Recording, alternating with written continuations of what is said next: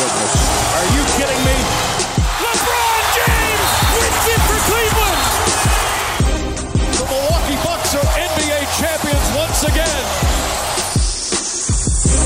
Now to one. Here's Jordan. Yes.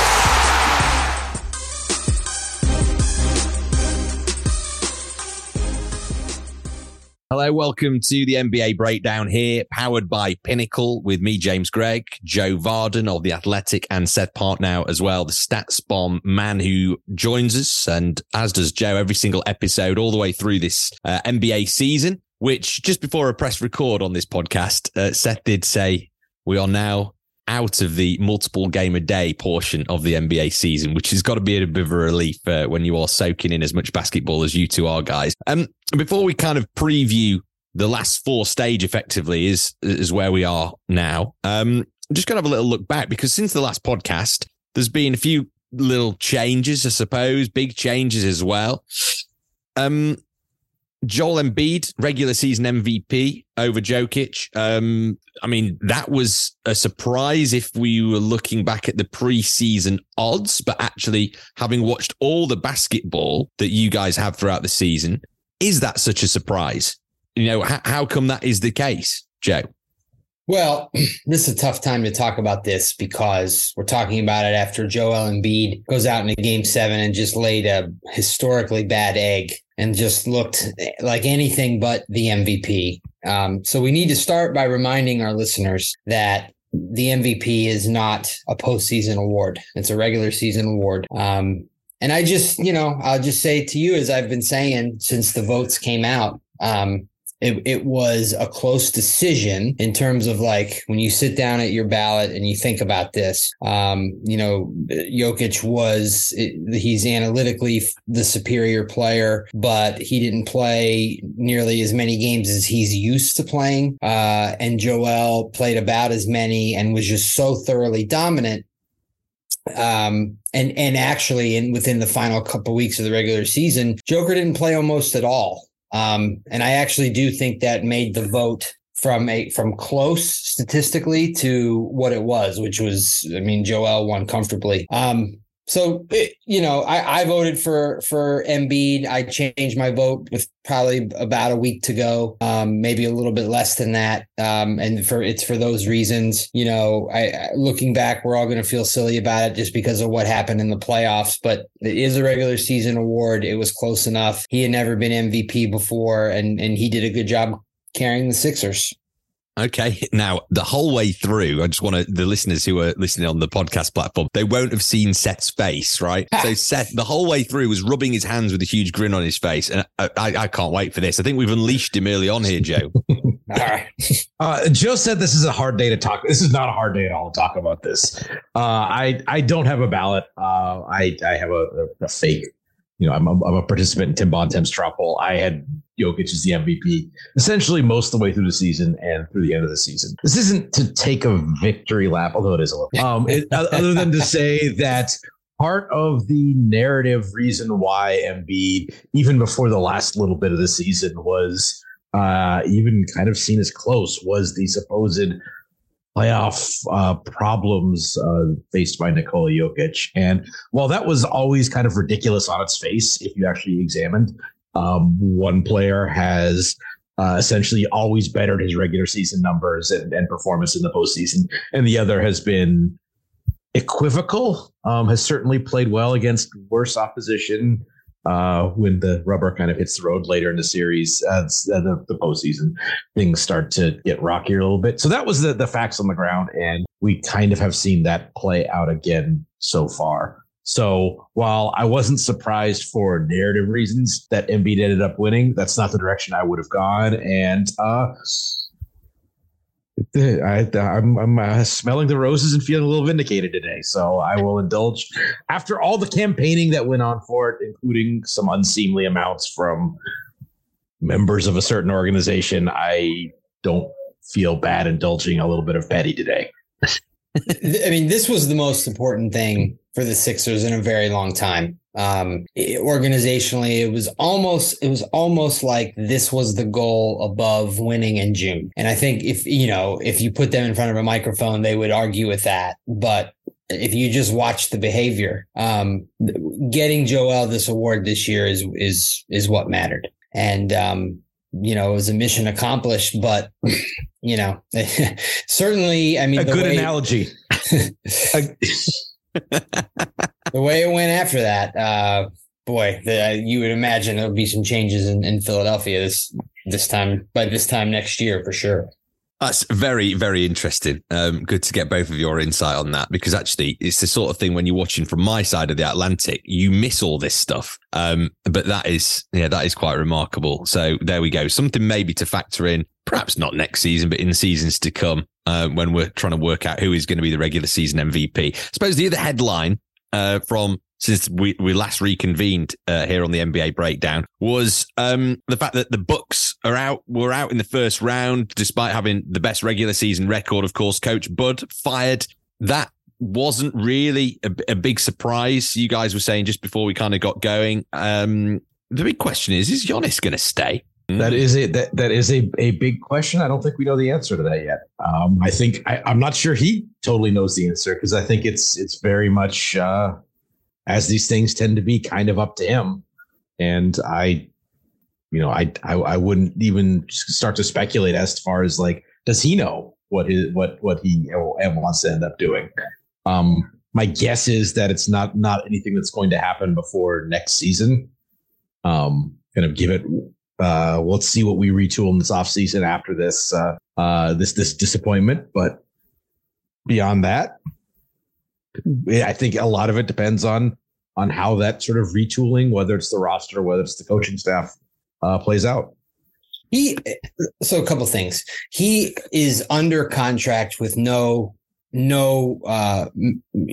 above board tactic of getting out of it for 2 more full seasons before that player option, if I'm not mistaken.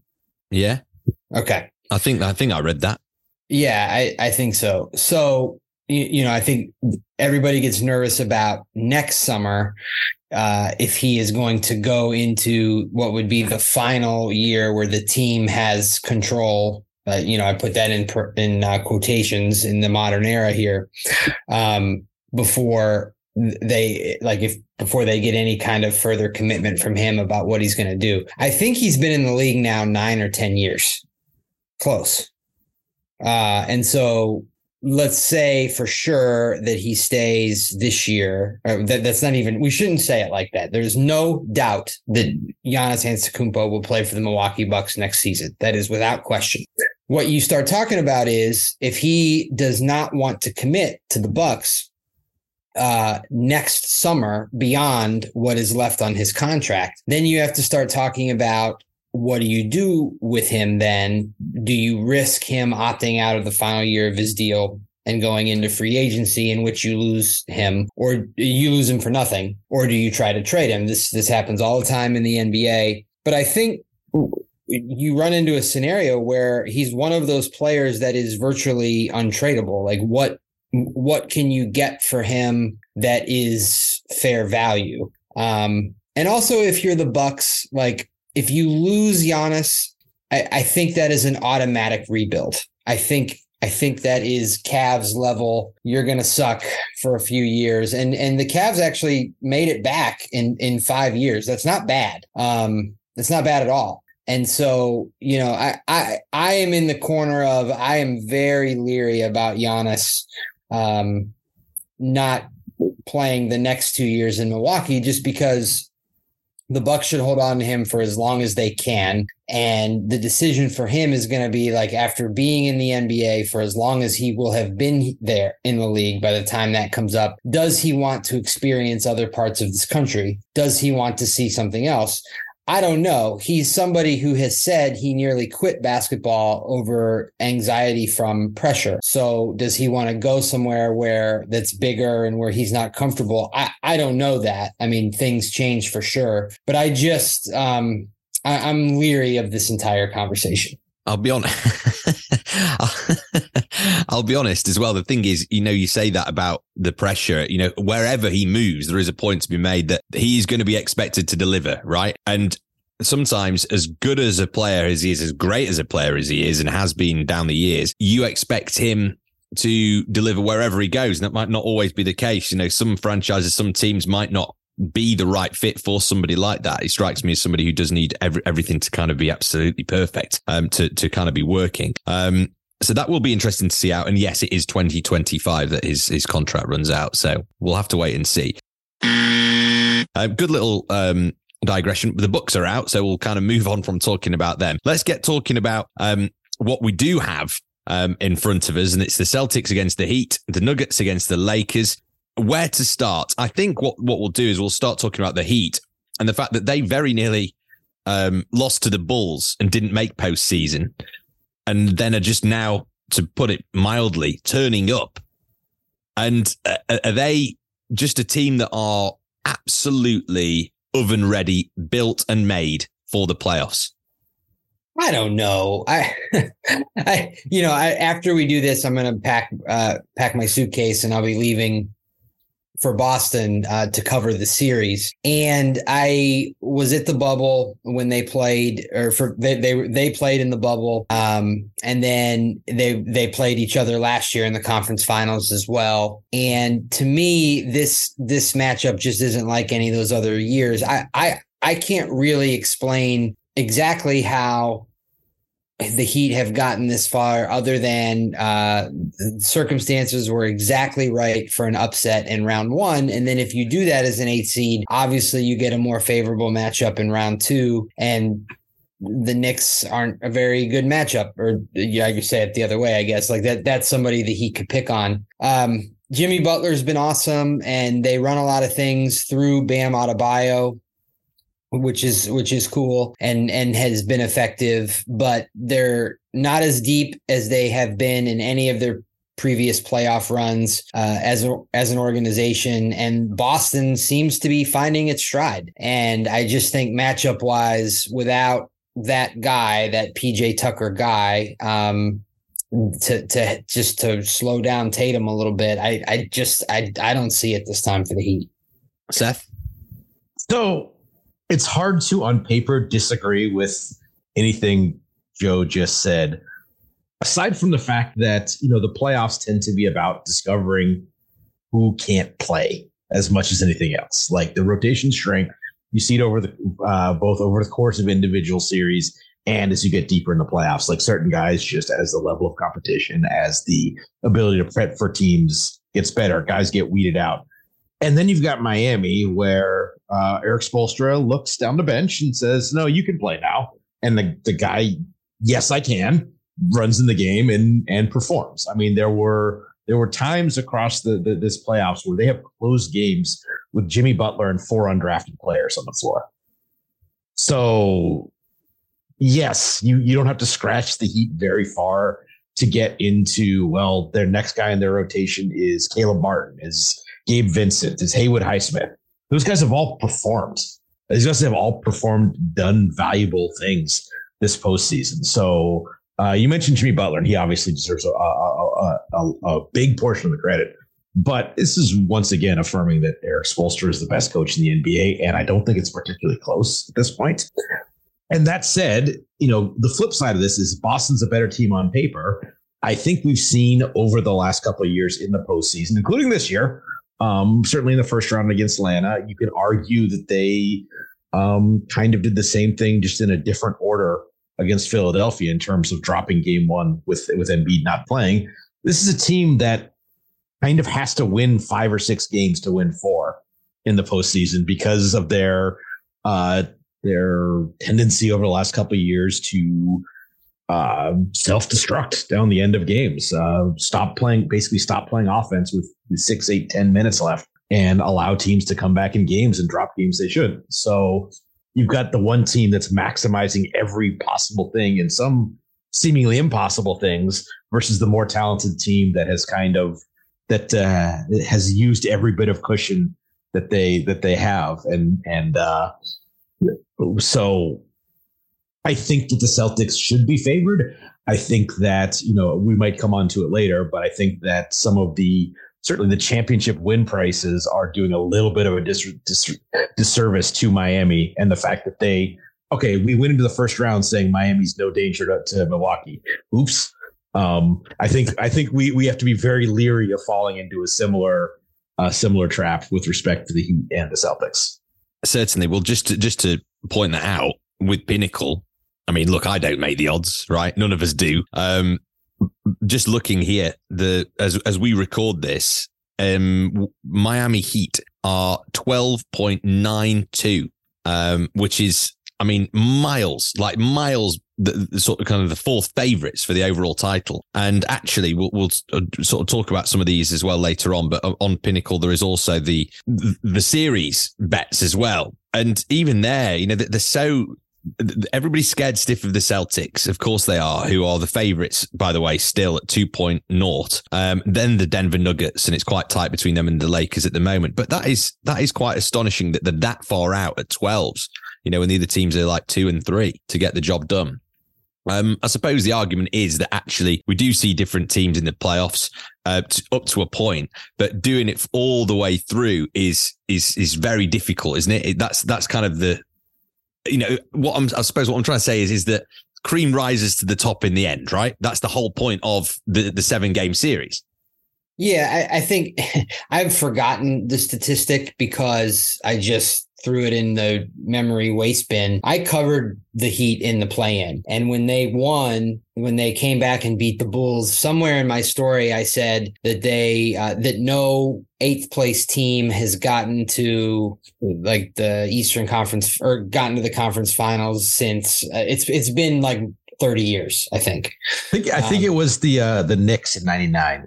If I remember correctly. Yeah. So it's been forever and a day. And this is just not something that happens. Spoelstra, I agree. I absolutely agree with that. I think Spoelstra is the best coach we have in the league right now. And then I think we should mention that the Heat couldn't make threes all year. And now they are again. I'm not sure why. Maybe Seth could explain that, but they are the ball's going in the hole again. Max Strus has found it. Duncan Robinson, who I think had his worst year as a pro, he's forced into playing and he's making these shots now. And Kyle Lowry has been really effective off the bench. And then the other thing is that Kevin Love, and this is maybe something to talk about.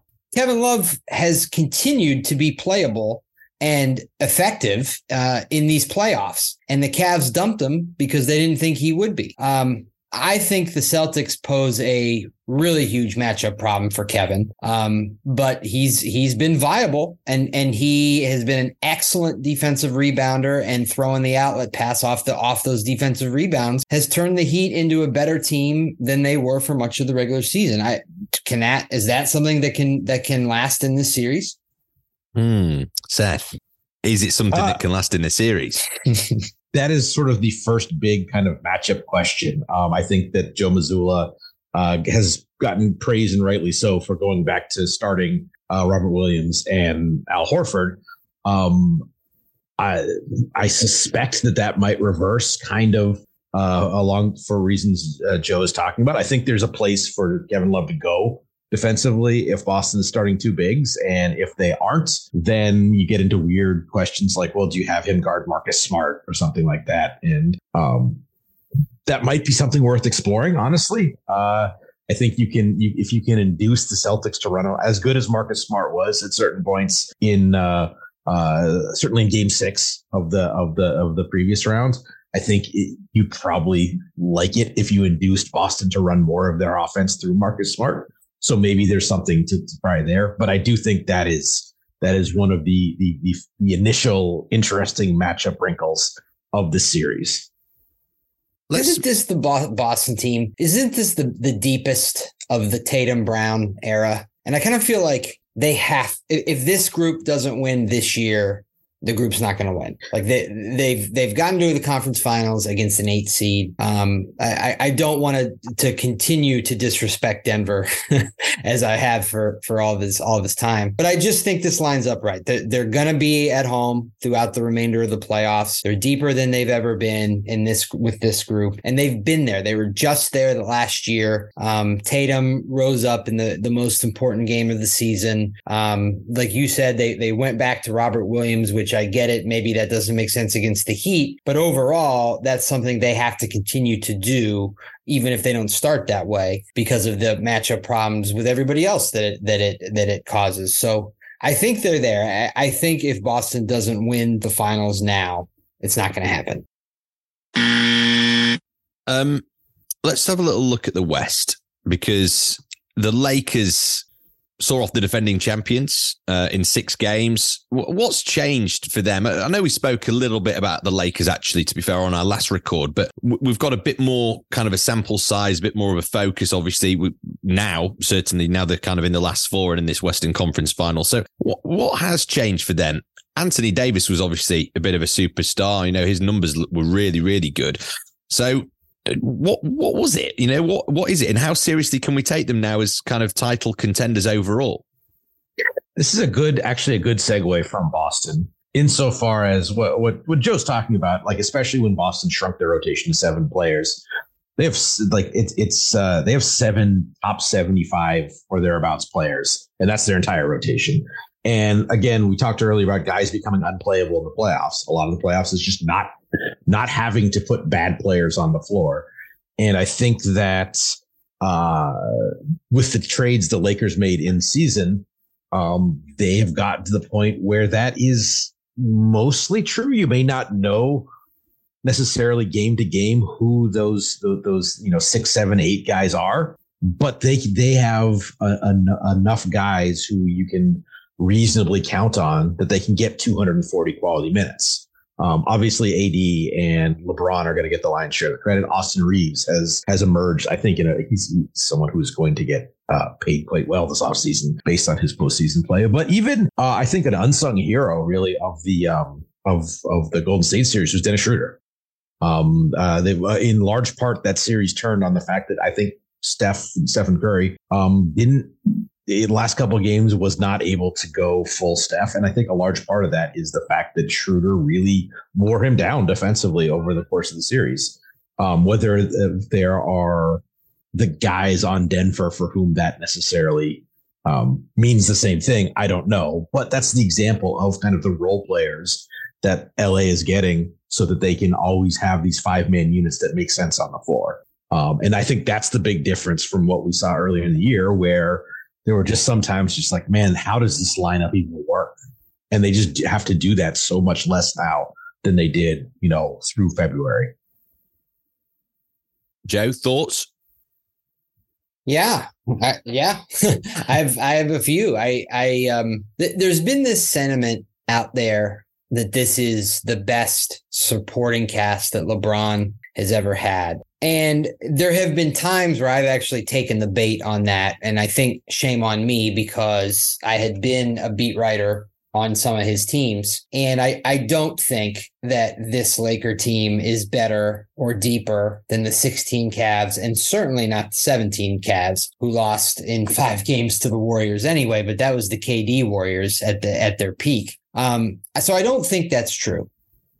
But I do think that Rob Pelinka had made a number of changes to this roster that work, that made more sense. And what we have seen is, if you just make competent decisions around these 2 superstars, albeit one of them is aging and hasn't played as fast or been as dominant in these playoffs, we can't argue that. But just having guys that just make sense around LeBron and AD has enabled them to sort of be who they are and carry this team through the playoffs. And I know I just said that LeBron hasn't looked like the same LeBron. That is true, but he's still over 25-5 just about every night. And then in the closeout game in Game 6, he goes for, I think, 30 points, 9 rebounds, and 9 assists. He was dominant, but he's playing against a guy who at least every other game goes for 20 plus points and 15 plus rebounds. Now, Anthony is not as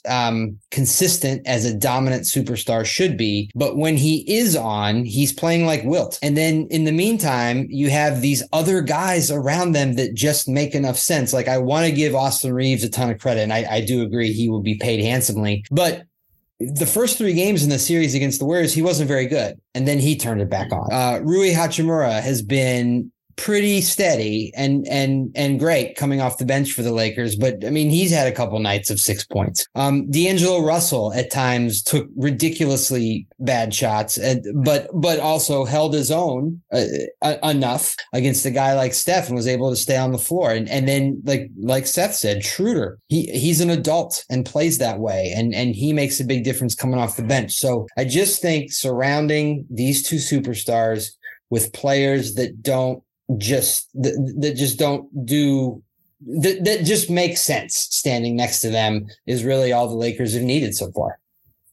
I just want to, look, we've got 5 minutes or so until we kind of wrap this up, guys, but we're obviously going to touch on the Denver Nuggets before we kind of conclude, and then let the actual basketball see if what we talked about is going to prove us right or not.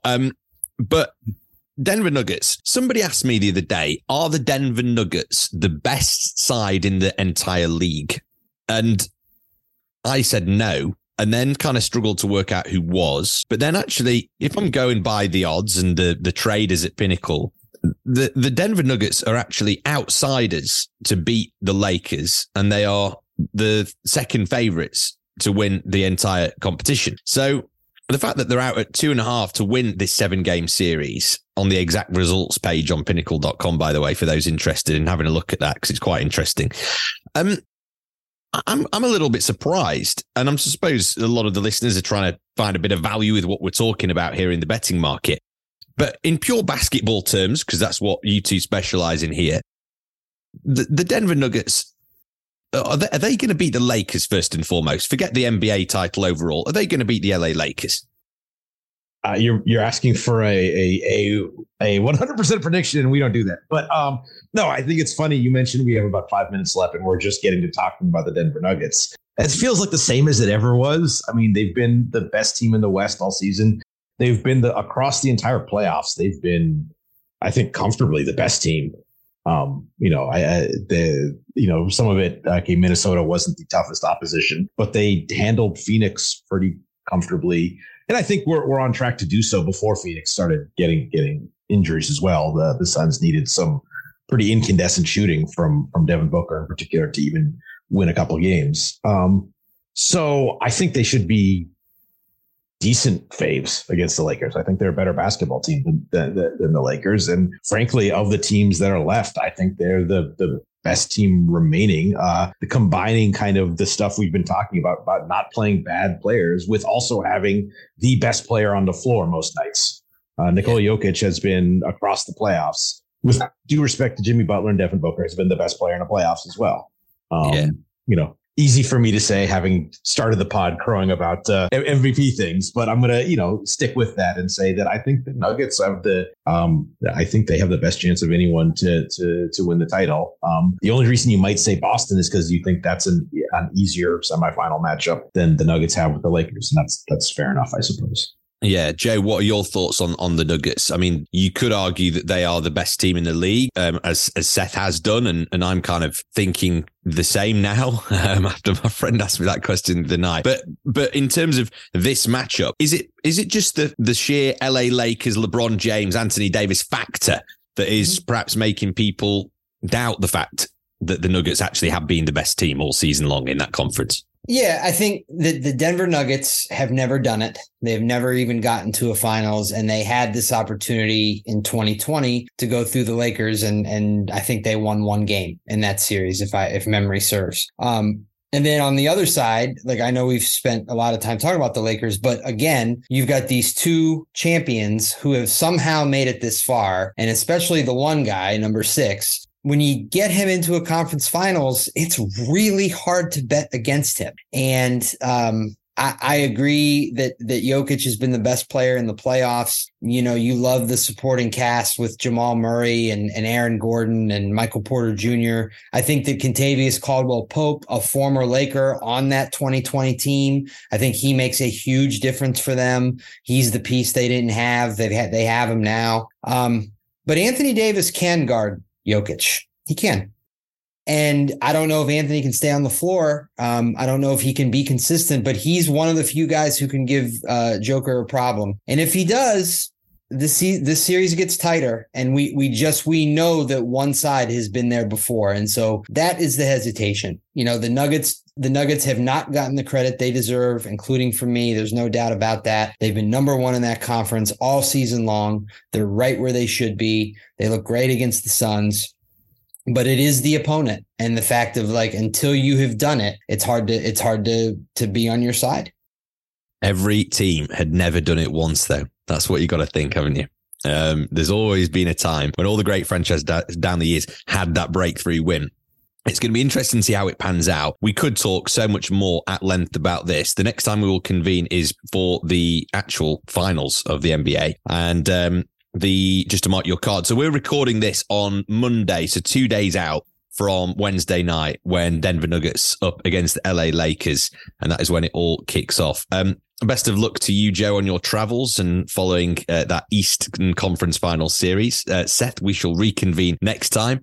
No MVP chat, though. It's a good way to rev him up, though, Joe, isn't it? I like it. It sure is.